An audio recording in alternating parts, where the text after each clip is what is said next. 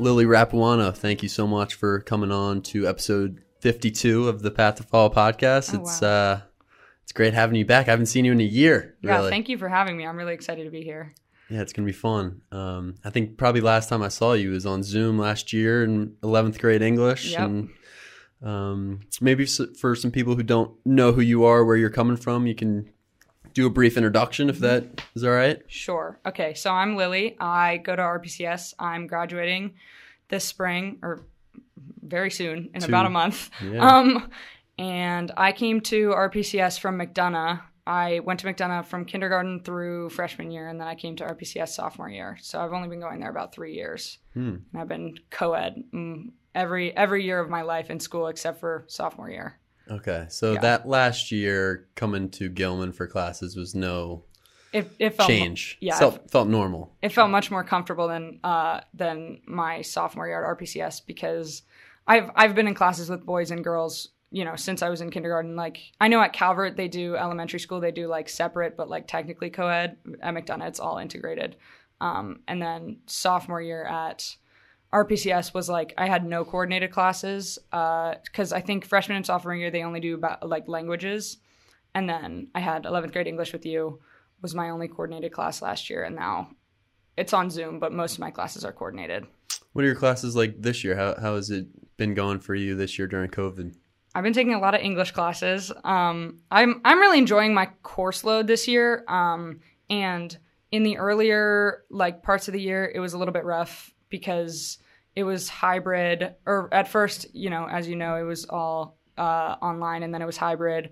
And then I went online for a while because COVID rates went up, and I wasn't really enjoying coming to school as much, just because of the winter and it was cold. But then I came back after February. I came back in March, and then that was 2 days a week. And then ever since spring break, we've been doing 4 days a week, and it's been excellent. It's been really nice to be back and like to see everybody. Most part, people at RPCS are coming back in, and you have pretty much full classes now? Most everybody in my grade is back. There are a few people who have been virtual all year who are staying virtual just to, stick it out. But I think most people are back because they're realizing sort of it's the end, and they want to see everybody off. Yeah. This is your last week of classes as a senior, right? I think today was we're going to meet on Wednesday, but my senior elective is the last time we're meeting this morning. Yeah. So crazy. This is a 3-day week for us. I've got 2 days of classes left. Wow. Yeah. So what are you going to do for it's a 2-week internship period, right? For RPCS? So the way RPCS is doing it is, as a grade, we voted to sort of forego the senior projects and do like community service as a grade. So after this week, we have Thursday and Friday off of school, and then we have next week 3 days of community service. And, you could choose different ones. I think my friends and I are doing living classrooms. I can't remember which one. So that starts next week. You start up with is it called the internship experience? Or? Well, it used to be just senior projects, and you could pretty much do whatever you wanted. A lot of people did internships. A lot of people just like, I guess some people traveled, some people did creative projects, but this year, just community service. I know Gilman does senior encounter. That's mostly internships, right? Yeah, I think they're still doing it this year. It might be a little condensed, but some guys in my class were telling me about what they're doing. Tem, I teach Tem this year, and he was on the podcast, and I think he's working on a farm or something. These guys have some cool things lined up, even though it's a pretty short time. It's only 2 weeks, but... Yeah, did this year feel pretty fast, or was it just weird time-wise for you? We were talking about that today in my first period class. Some guys were like, this year flew by, and other guys were like, it was super slow. I mean, looking back on it, it flew by. But, I remember how I felt day to day when I was online, like in the dead of winter. It was so slow. Yeah. And I think that's the way it usually is. But I think particularly senior year, you look back and you're seeing like not just the year, but your whole high school career. And you're thinking, yeah, it really did fly by. What were some of the highlights for you this year, given that it was so abnormal and you spent a lot of time online? Mm-hmm. Did you feel like you and your friends and your classmates found some silver lining, some highlights this year? So, ironically, and what you wouldn't think would happen is that my friends and I have really become a lot more solidified this year, and like we have a much more defined group, and we are hanging out like all the time. So my mom this winter, she bought a house in Utah, and she was in and out over there, like moving in and everything. And so a lot of the time it was just me in my house, and I would force my friends. This is when I was online. I would force my friends, like, please come over. Like, I need people around. I need people to cook for, because I can't cook for myself, and I'll just end up eating, Taco Bell for every meal. We call my house the compound, because everybody's there for their online classes. Oh, wow. Where in Utah? She bought a house outside Park City. Oh, cool. And then obviously I was in Baltimore. Is Park City pretty close to Salt Lake, or? It's about 45 minutes east of Salt Lake. So do you fly into Park City or fly into Salt Lake? You fly into Salt Lake and then just drive over. Cool. A lot of skiing this winter? Very good skiing, yeah. That's why she bought the house. We're a big skiing family. Cool. And she's got a lot of friends out there. That's awesome. So what's the plan for next year? You figured things out, University of Vermont, right? Mm-hmm. Yeah, so I'm going to University of Vermont. And I applied to this program, the Liberal Arts Scholars Program, where I got waitlisted, but then I got in. And I'm doing like a humanities program where there are sort of smaller classes, and it's just for freshman year, and you live in a dorm with everybody in that program. So it's a relatively large school, at least for me, for what I applied to. It's about 10,000 undergrad. And so I've sort of found the ability to make it feel smaller for myself, I think, in that, and then just like being able to live with those people. How'd you find Vermont? Did you get to go up there at all this year? And how'd you really explore or come to know that school? Well, I mean, I wasn't going to apply there, and then I did apply there as a safety school, because my friend Charlie Hiller, who's also going there with me, he was like, hey, you should apply there. I think you would like it. It's pretty cool. And so, I mean, it's weird how you end up places like, I thought my whole life I wanted to go to Brown, and then I got deferred. I got rejected there, but I'm very happy with my plan now. Mm-hmm. Yeah, it's going to be awesome. And great skiing up there, right? Great skiing. Yeah, I'm really excited. So when did you first get into skiing? How did you? Oh, I've been skiing since I was 3. My dad grew up skiing, and he was a really, really good skier. And he skied like Stein Eriksen down the moguls, and he tried to teach my mom how to ski, and she was like, no, I will take professional lessons. I can't take this from you. And so they ended up just going to Utah out every year so that she could learn out west in the best snow. And then, when they started having kids, everybody got brought out there, and I would go to ski school in my little bunny hill all day and then meet up with them at the end of the day. Oh, so you've had yeah, training and everything. Yeah, I went to ski school up until like 8th grade, and I hated it so much because I just wanted to ski with my family, but I'm really glad I did it because, it's like important. Yeah. So fun fact, I've never been skiing. My mom's from Colorado. She's from Boulder. Grew up there. I think she's definitely skied, but I've never even skied. So yeah. I don't really know what it's like. What do they teach you at ski school? Like technique and yeah. So you start out when you're little on like the bunny hills, like it's an enclosed area. It's not just the small sort of flat part of the mountain. It's like a totally fenced off area, and they've got this like treadmill thing that you send you back up when you're like a little kid. It's called the Magic Carpet. So they send you up that, and then you ski down maybe like 20 yards at like a really, really small incline, just learning like, French fry pizza to go speed up and stop. And then, slowly they introduce like turns and stuff. And then you're on the mountain, and you're basically in like a duck line following your instructor with all the other kids. And then eventually you get good enough and you can do lessons in like the trees and stuff. It's really cool. It's awesome. You're going to have a great time at Vermont. Yeah, it's going to be awesome. So humanities program, How did you decide on that? So I'm majoring in philosophy, and I think in most schools that's considered a humanity, not a social science. I think it's a humanity. It's kind of hard to decide. But I was looking at the social sciences sort of classes that they offer in the Liberal Arts Scholars Program, and it was just like a lot of it was political science and stuff like that. And then I was looking at the humanities classes, and it was like media and deciphering media and things like that, which I'm much more interested in. So I figured those classes would probably go toward my major better, and I think just be very valuable to like teaching me how to think. Yeah, for sure. Was that something that you became attracted to in high school, or when did you start to really think philosophy was something that you enjoyed doing? Yeah, so it was definitely in high school. It was kind of over quarantine. I was on YouTube a lot all day, and you know how algorithms work. They can send you down rabbit holes, and I got down this sort of rabbit hole of like political theory, and then it went down this rabbit hole of like political theory to, you know, just general theory and like how to live your life. And then I found these like channels, and I really respected certain people who were talking about these things. And then I was like, and you know, in each of their videos, they would have their sources and they would list these books. And I started reading Camus. I read The Stranger, and I read The Myth of Sisyphus. And then I just got really into like all the texts and stuff. Did you read the Plague? I haven't read The Plague, it's no. A little too real during COVID, but I think that was one of the best sellers on Amazon, like right when COVID hit. Absolutely. I remember I went to the bookstore with Charlie Nurnberger, and he had to pick up a copy of The Plague for his dad. Yep.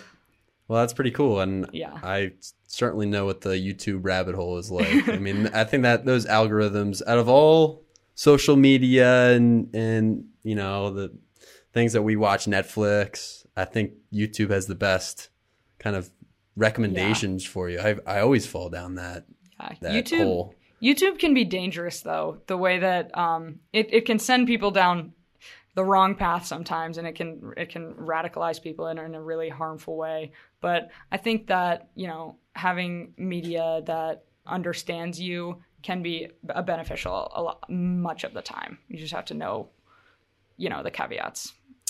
So what were some of the other, you said you were taking a lot of English classes this year, and you did a lot of reading during quarantine. What else did you pick up during that time, and what have you read this year? So, that's a good question. I don't really remember. I read, you know, it's all a blur. I read this book here, Her Body and Other Parties, which is a contemporary collection of short stories by Carmen Maria Machado. I read, you know, those Camus books. I'm reading right now a book called Manufacturing Consent, which is like book of media theory about the way that popular media and the money behind it can control popular opinion, and especially in political ways. So that's really interesting.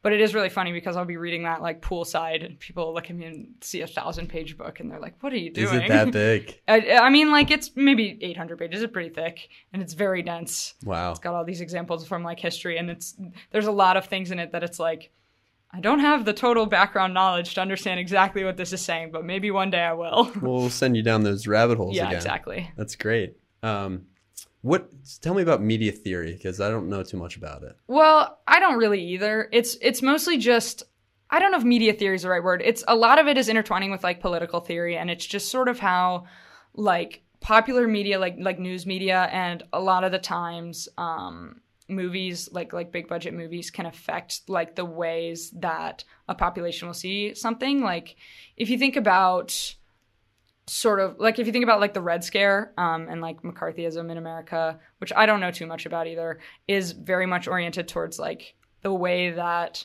communist countries were portrayed to justify sort of like America interfering in that, and like just sort of having these like figureheads go about it in a very, I don't know, like have moral appeals and have just a way to sway the populace.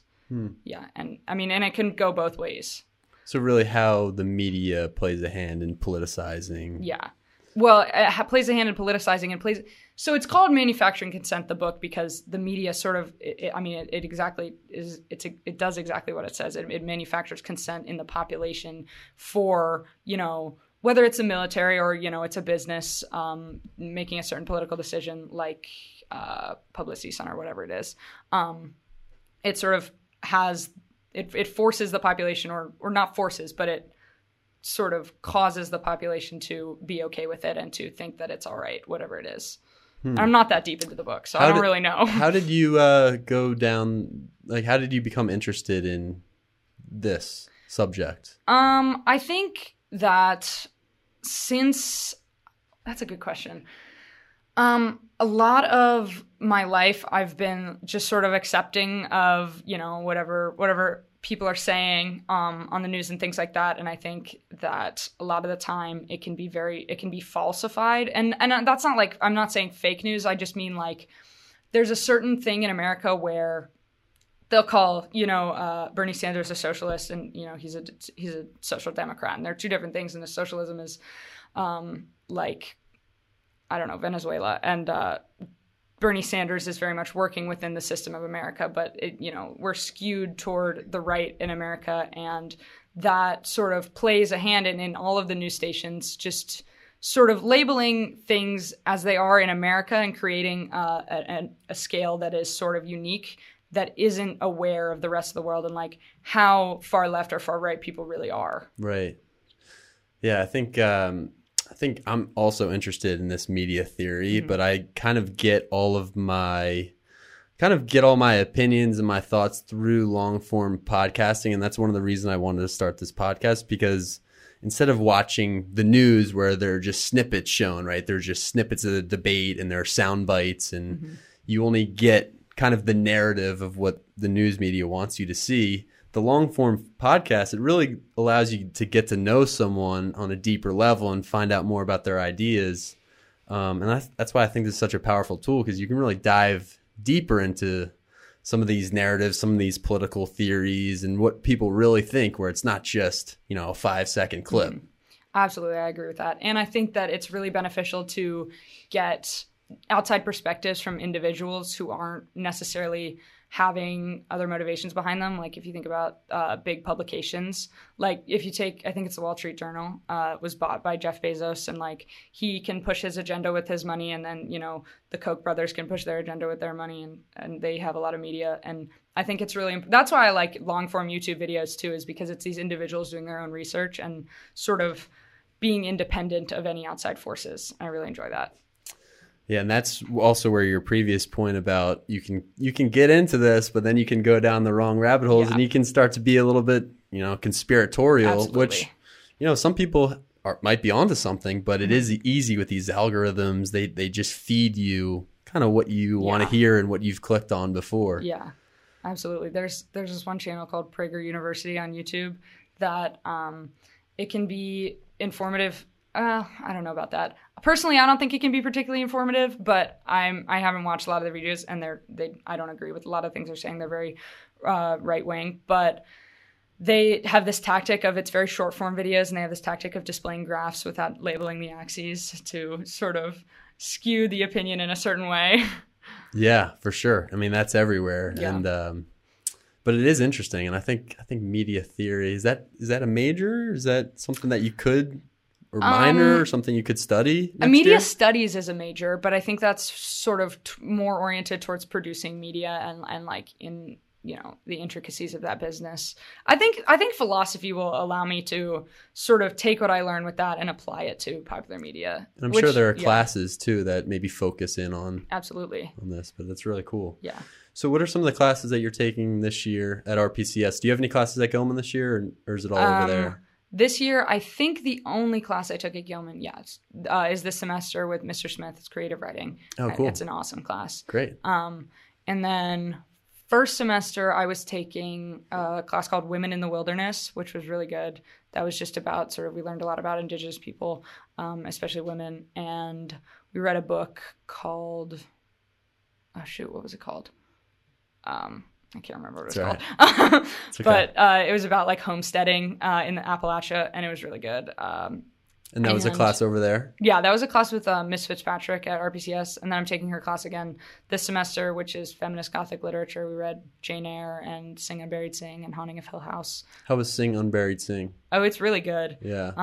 I like Jesmyn Ward a lot. She's very good at sort of weaving together a lot of aspects of people and their identities, and like sort of showing the whole picture is really interesting. Yeah, she's a great writer. Mm-hmm. Taught Salvage the Bones. I don't know if I taught that last year in your class, but I taught it my first year teaching here at Gilman, and it's an amazing book. Yeah, I've heard a lot of good things about that, and I like Jesmyn Ward a lot. I have only read Sing Unburied Sing, though. I never read Salvage the Bones. A lot of my friends did, though. So you're enjoying your English classes. Any other teachers or classes that you've really liked this year? I feel like the seniors that I've talked to, I talked to Teddy Conover on here and some of my students, and Tem was on the podcast. They've really enjoyed their classes this year, even though it's been such a kind of dysfunctional year and difficult in a lot of ways. Well, it's really nice because, as in the tri-school, you don't really get the opportunity to take electives until senior year, and you're still obviously taking your classes seriously, and you got your calculus and your APs or whatever it is. But at the same time, I get to take, all those English electives. And then first semester, I took a history elective, international relations, with Miss RT, and that was a good class. We learned a lot about current events, and it's always fun to sort of dive into that in an academic sense rather than like a reactionary and just like a, like you said, the soundbite sense. Yeah, for sure. I took an international relations class in college, and I think it was one of the hardest classes because we did a lot of game theory. Yeah. And anytime it's mathematics or just that kind of thinking it's not in my ballpark. So yeah. I had a hard time with that, but that sounds like a great one. Yeah, that was fun. And we didn't delve too deep into it. It was mostly just like, here's what's happening in the refugee crisis and things like that. So it was like modern history, not exactly current events, but history that you don't learn in the AP curriculum because they don't care about that as much. Yeah. Yeah, it was interesting. I enjoyed that. So let me ask you, what was the biggest change, or what was maybe the difference that you noticed between RPCS and your longtime experience at McDonough? Like, what was that transition like for you? So, I went to McDonough for 10 years. And it's interesting because I don't really remember that much of it. I have like little snippets, and you don't take a lot of memories of your middle school classes because it's like science, algebra, like it's not, interesting and specified electives. But my one English class, my freshman year English class, I took honors English.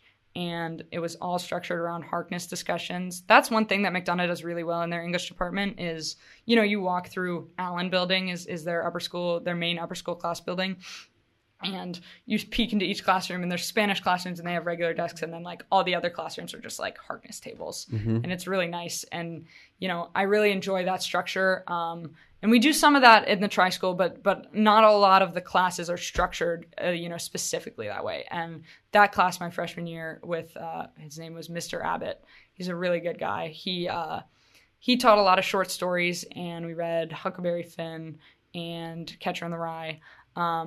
Was that an American literature class at McDonough? It was American literature, yeah. We had a 6 American poets book with a lot of really wonderful poems. And that class really like changed the way that I was able to view the world just through seeing a piece of text and getting to take more out of it than was on the page. So the Harkness method of an English class is really the only thing that he did, Dr. Abbott, Mr. Abbott? Mr. Abbott, yeah. Mr. Abbott in that class was really the only thing that he did to make that a Harkness discussion was have the furniture, like the table in the room, or is there something else that makes you think of a Harkness discussion? Yeah, so I think that was more of a McDonough thing, is saying like, we're going to have our English department do this structure this particular way, and we're going to go all in for it. So we're going to, set up the classrooms in this particular way. But I don't think that's necessary in all contexts. But I do think it's nice to show like, this is how it's going to be structured every day. We're never going to do like I don't know what English classes do, like presentations or anything. We're just going to do discussions. And the thing I think of when I think of that particular class is essentially the students ran it, and Mr. Abbott would sit at the head of the table, and he would sort of ask vague guiding questions, and he would say like, well, you guys are onto something here, but let's examine this part. What do you think of this? Like, why do you think she thinks this? Mm-hmm. And the thing that was really nice about that class was it was an honors class, and there was a lot of new people at McDonough that are really smart, because it's really hard to get into McDonough in high school versus when I came in kindergarten. But those sort of voices could drive the class in a really nice way. And even I think for Mr. Abbott, he would hear new ideas that he'd never heard, even though he'd been teaching for a long time. Oh, absolutely. What was the expectation for the students? If it was student centered and you were required to participate the whole time, how did he enforce those expectations on you? I think that it was really just participation driven, and I don't think he was, keeping tallies. I think he was sort of looking back on the semester and thinking like, yeah, that person made really good points. That person contributed a lot. Or like, yeah, that person was quiet, but when they did speak up, they, made a lot of really good points and they sort of helped drive the class. And, I don't know, I wasn't inside his mind, but I never saw him keeping tallies or anything. And then we had vocab quizzes. So that was like a part of our grade too. And of course, essays. Because I had the same experience more so in college than in high school. High school we didn't have a Harkness discussion or anything like that. But those are the classes that I always enjoyed. And that's how I try to set up my class too, is for the students to like teach everyone else, right? You learn most from your peers than you would from me just sitting up there and lecturing at you. So I'm just wondering maybe how that experience with Mr. Abbott might be different from your classes now. And yeah, so when I first came to RPCS, my sophomore English class was very like, and most of the English classes I take have just been like, a teacher will present a slideshow and it'll have quotes on it, and we'll go around the classroom raising our hands and being like, yeah, I think this means this. I think it's interesting about this particular point, reveals this, or whatever it may be. And it was the teachers bringing to the table those particular quotations and those passages and things. And I think that can be very valuable too. But I am very, very glad that I had that freshman year English class beforehand that sort of taught me how to participate in a constructive way. And instead of just regurgitating the quotes back that are on the slideshow and saying like, yeah, or having, interesting. Yeah, or having to talk about the quotes that the teacher finds most exactly. interesting, right? Rather than your own.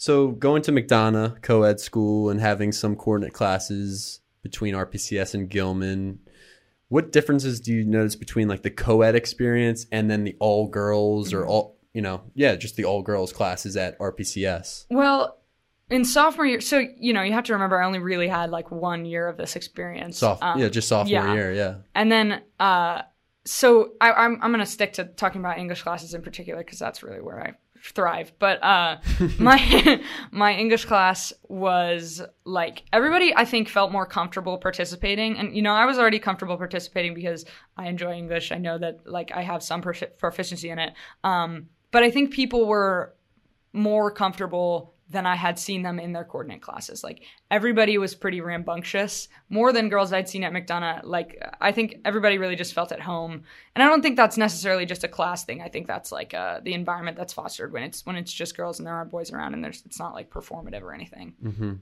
And then in our coordinated class last year, I was ready to go. I was ready to participate. You were ready to go, for sure. Yeah, but I remember like many of the first weeks was oriented towards like icebreakers and like having people get to know each other so they're more comfortable. And it was weird to see how like the girls didn't want to talk and the guys, they didn't want to talk either. Yeah. In a lot of my classes at McDonough, they were the boys were very forefront with their voices, and coming to a coordinated class, it's like everybody is so uncomfortable. Yeah, well, you probably had a similar experience that I did, because I went to a public school my whole life and I had girls in my class all the time. So coming to Gilman and having like this experience where it was the first time the girls and the guys were in the same room, my first year teaching, it was like crickets. It was so hard to get everyone comfortable.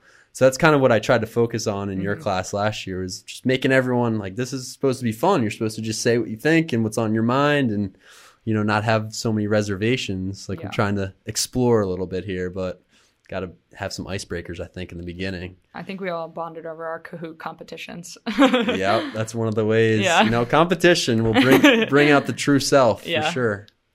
So Lily, looking back on your high school experience, 3 years at RPCS and 1 at McDonough, but maybe we could just focus on RPCS since you're graduating from there.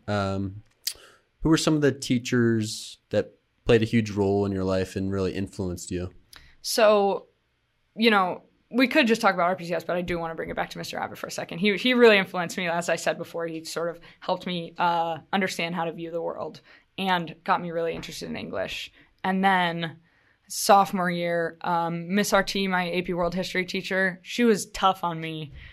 And I don't think she liked me sophomore year, but we have a good relationship now, since I've been in her senior elective and just like been around school. She's great. She's a really good sort of adult to have in my life that I can rely on. And then I would say Miss Fitzpatrick from my English teacher, or from my English classes this year, has been really awesome. And then my history teacher last year, Miss Marks, AP US History, she's excellent. She's really fun to be around. I like her a lot. And she's, Katie Jurdy, she's Katie's advisor. So we're in there a lot. And I feel like history teachers are always much more approachable. Mm-hmm. Yeah. What's Miss Marks like? I don't know if I've met her in person. Miss Marks is, I don't know how to describe her. She's very fun to be around. She's stressed out all the time, but like in an endearing way. And she's a really good teacher, and she's very on top of it. And she prepared us very well for the AP exam. And also, like, we're sitting in her classroom, and it's such dense material because it's this AP curriculum, and it's this new textbook, and it's like this thick, and it's like not really a textbook. It's like a book that you're flipping through, and it was, I think, maybe her first year teaching that. So that was hard. And then we're sitting in these classrooms, and she's just sort of reading off a slideshow because we have so little time to get to fill the curriculum before the AP exam. And like, it wasn't boring, and I would zone out in any other class, but like, I'm not that US history is particularly interesting to me, but like, it was fun. I really enjoyed the people in the class, people I was with, and Miss Marks. It was good. I'm interested in the AP curriculum because I don't know what I think about AP classes in general. What was your experience like taking AP courses? I definitely have some problems with AP courses, I think particularly for history. So I've taken... What have I taken APs in? I'm taking AP Psychology. I took AP Calculus. And those two have worked for me. Those are good because calculus is very it's just it is what it is. And psychology is a science, so it's sort of like that, but it's a little more, open to interpretation or whatever. But then history, I had some issues, particularly with US history, because just the way that College Board does it is they emphasize certain periods of history much, much more. Versus like you don't, there's nothing about Indigenous people on US history exam, if at all, like maybe one multiple choice question. And then where does it start usually? Where does the course start? Well, so I can't really remember the particular periods, but I think US history is separated into 9 periods, like in terms of the curriculum. So it starts, I think US history starts in 1492, like when the New World was discovered. And then, we don't really learn about any of the Indigenous genocide or anything like that. Miss Marks tried to put that in, but then she was like, we need to go. We don't have time to learn this. It's not going to be on the exam. That's the only thing about AP is there's the time crunch and the subject matter crunch. Yeah. Well, it's the time crunch that really gets it, because it's like, even if this isn't on the exam, a teacher could sort of implement that if they wanted to, if they thought it was important, but they don't have time, right? Especially for US history, because everything is very detailed. Like world history, things aren't very detailed because there's so much to cover. But for US history, it's like, when was this? What were the years that he was president? Like all that. Yep. Interesting. Yeah, it's something to think about as AP. I took AP Psych, which I loved. I loved that class. So thinking about if I'm an 8th grade girl at RPCS and I'm coming into the high school and, I don't know what to expect, what advice would you give someone kind of going into the upper school now that you're graduating? I would say that, you have to engage with it, and you have to make friends. And for me, one of the highlights has been like, I have a friend group at Roland Park, and we have counterparts at Gilman. Like I'm equally close with the guys in our friend group as the girls. And it's really nice for me because like I've always been friends with guys, going to McDonough.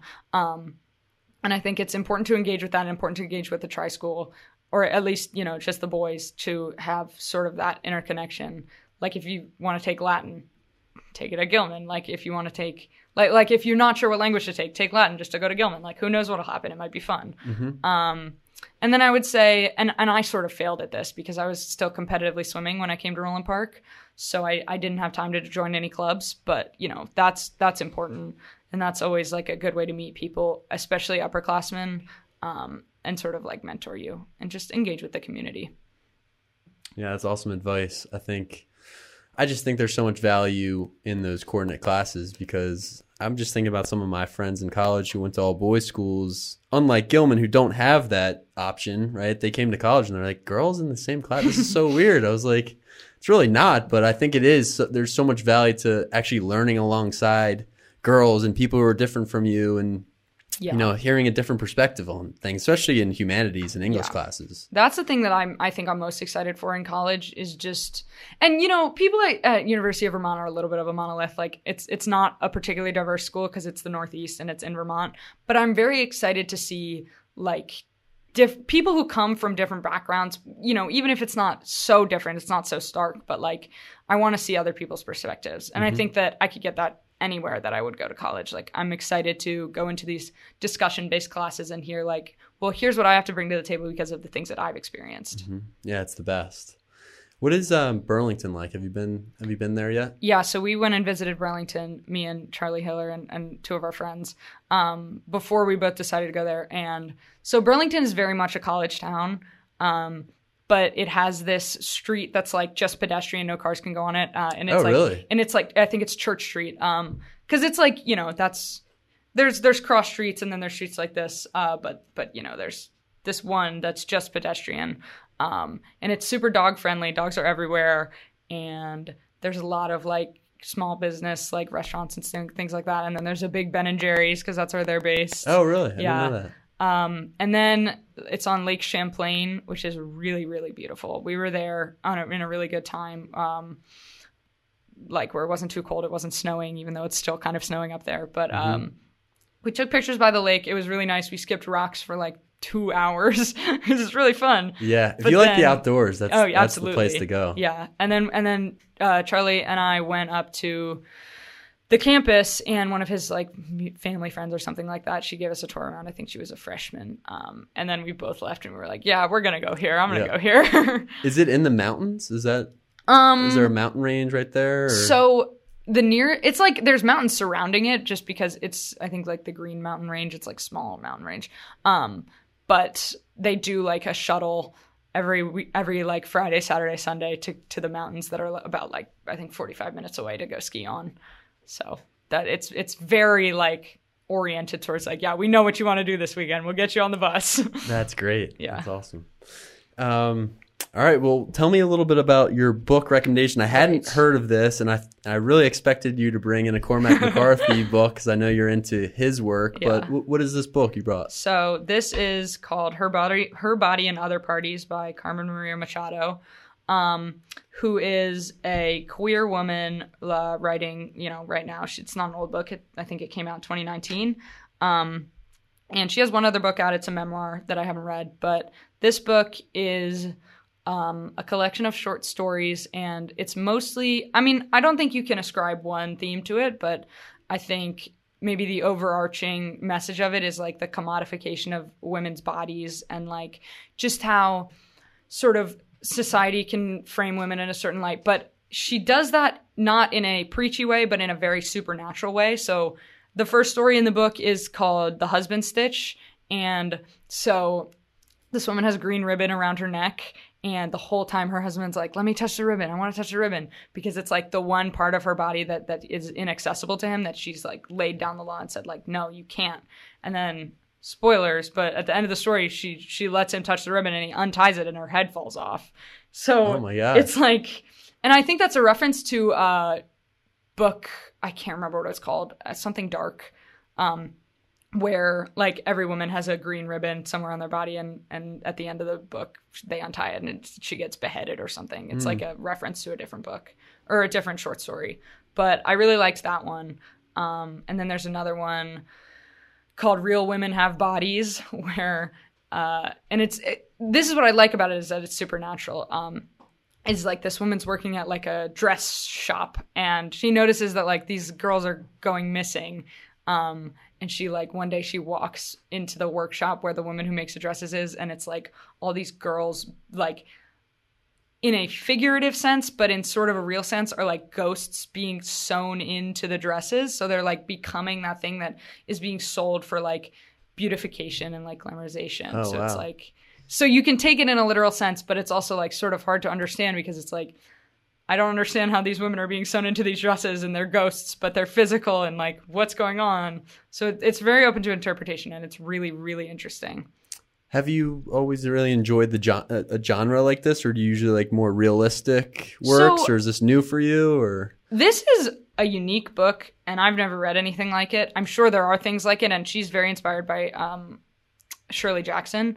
I love Shirley Jackson. Shirley Jackson's great. And we read Haunting of Hill House this semester, which I really enjoyed. And so I like that sort of like gothic, sort of supernatural, very, very ambiguous tone that both authors have.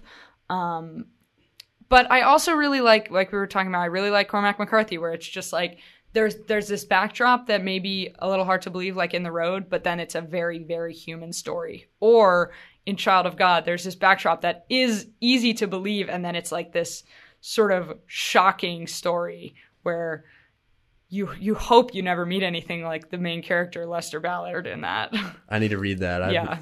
What is the backdrop to Child of God? Well, it takes place in Appalachia, and it's like this man gets out of jail after being falsely accused of rape, and he's crazy, and he's like antisocial in that he does not adhere to societal norms at all. And the whole I don't remember the book extremely well because I read it 2 years ago or a year ago. And COVID has warped everything. Yeah. So like, what is time anyway? What is time? But and then he does some really messed up stuff, and there's murder and there's some gross things, and it's very interesting though, because it's just sort of like unraveling this person's psyche. It's really interesting. I would love to talk. And it's short. Is it short? It's 140 pages. Short, probably one of his shortest books. Definitely, yeah. I would love to talk to that guy, Cormac McCarthy. I wonder what he's like. My mom's met him. Oh, really? Yeah, my dad grew up and across the street from his sister. So like my grandmother and Cormac McCarthy's sister are like good friends, or they were when my dad was growing up. Really? Yeah, so my mom's met him at a dinner party. Is he from New Mexico, or where is he from? I don't know where he's from. I don't know very much about him. I know he lives there now, but yeah. He's a quiet guy, apparently. He probably doesn't want to go on any podcasts like this. Yeah. You don't want to delve into his Is that mind. how you got into Cormac McCarthy? Is that connection, or is it just happen? I didn't even know that until I was reading the book, and my mom comes in and she's like, "Oh, I like Cormac McCarthy. Did you know that Grammaire is friends with his sister?" And I was like, "Oh, cool. That's weird." Did she tell you about their interaction when they met? She told me a little bit about it. I mean, she was sat next to him, I think, at a dinner party. And like, she said, one thing is he loves the ladies and he doesn't want to talk about his books. He probably doesn't want to say anything about. Yeah, no, Such an interesting guy. Very interesting guy. He doesn't want to reveal too much, I guess. Yeah. Yeah. I mean, I don't know if I would either if I was. I think that one major thing about being an author, if I were to ever do that, would be I'm never going to tell you what I intended about a certain work. I want you to take from it what you will. Right. It's like a magician telling his tricks, right? Yeah. It's like, what was the creative writing course for you like this year? Did you enjoy doing your own writing? Yeah. So first semester, I wrote a short story for my Women in the Wilderness class that was really interesting to me, and that was my sort of. I've written a lot of poetry, like in school and outside of school, just for fun. Not good poetry, but and then it's a start. That was the first time I wrote like a short story for a semester, and then that was like the final project for first semester. So I immediately dove into the short story for our creative writing class. And the thing that Mr. Smith does really well is he can have you do all these writing exercises, and they can seem so futile and so annoying, but then you do them and you're like, okay, wait. I'm not going to include this bit, but like, since I added this sort of internal monologue from this character, I really understand her more, and I can like write her better without putting the exact motivations on the page. Just like me personally understanding this character's motivations can have me communicate them better without saying them explicitly. So it was really helpful, and he emphasizes revision a lot. And it was really helpful to get feedback from him on my short story, and just sort of saying like the conventions of writing. Here you could use this certain thing better, like the conflict could boil over in this way. It was really interesting to hear from him. What was the hardest part of writing short stories for you? Was it trying to know your characters better or develop voice? The hardest part for me, I think, was sort of getting what I meant out, because I have this thing where like if I'm doing something creative, I'll be falling asleep thinking about it. I'll wake up thinking about it. And it's not necessarily all constructive thoughts. It's not like, oh, look what could happen here. It's just like going over this person's like life from childhood to where they are now to see like what could have happened to them that would motivate them. And do I include that in the story, or do I just keep that to myself and have it just be part of their, you know, psychology? And I think that it's really hard to get that out when you have this sort of intrinsic understanding, but you can't articulate it even to yourself. So writing it is really difficult. Interesting. That sounds like a great class. I've talked to a few people in that. Yeah, it was awesome. Well, cool. It sounds like you're having a good year. You're excited to graduate in a couple weeks and go to the next step. It's going to be awesome. Scared. It's going to be awesome. Yeah. Well, thank you so much for coming on the podcast. It was a great conversation, and definitely look forward to seeing you and seeing, you know, how your experience next year goes. Absolutely. Great talking to you. You're going to love it. Well, skiing up there, some books, nothing better. Nothing better. Skiing and books. Yep. Thank you. Thanks.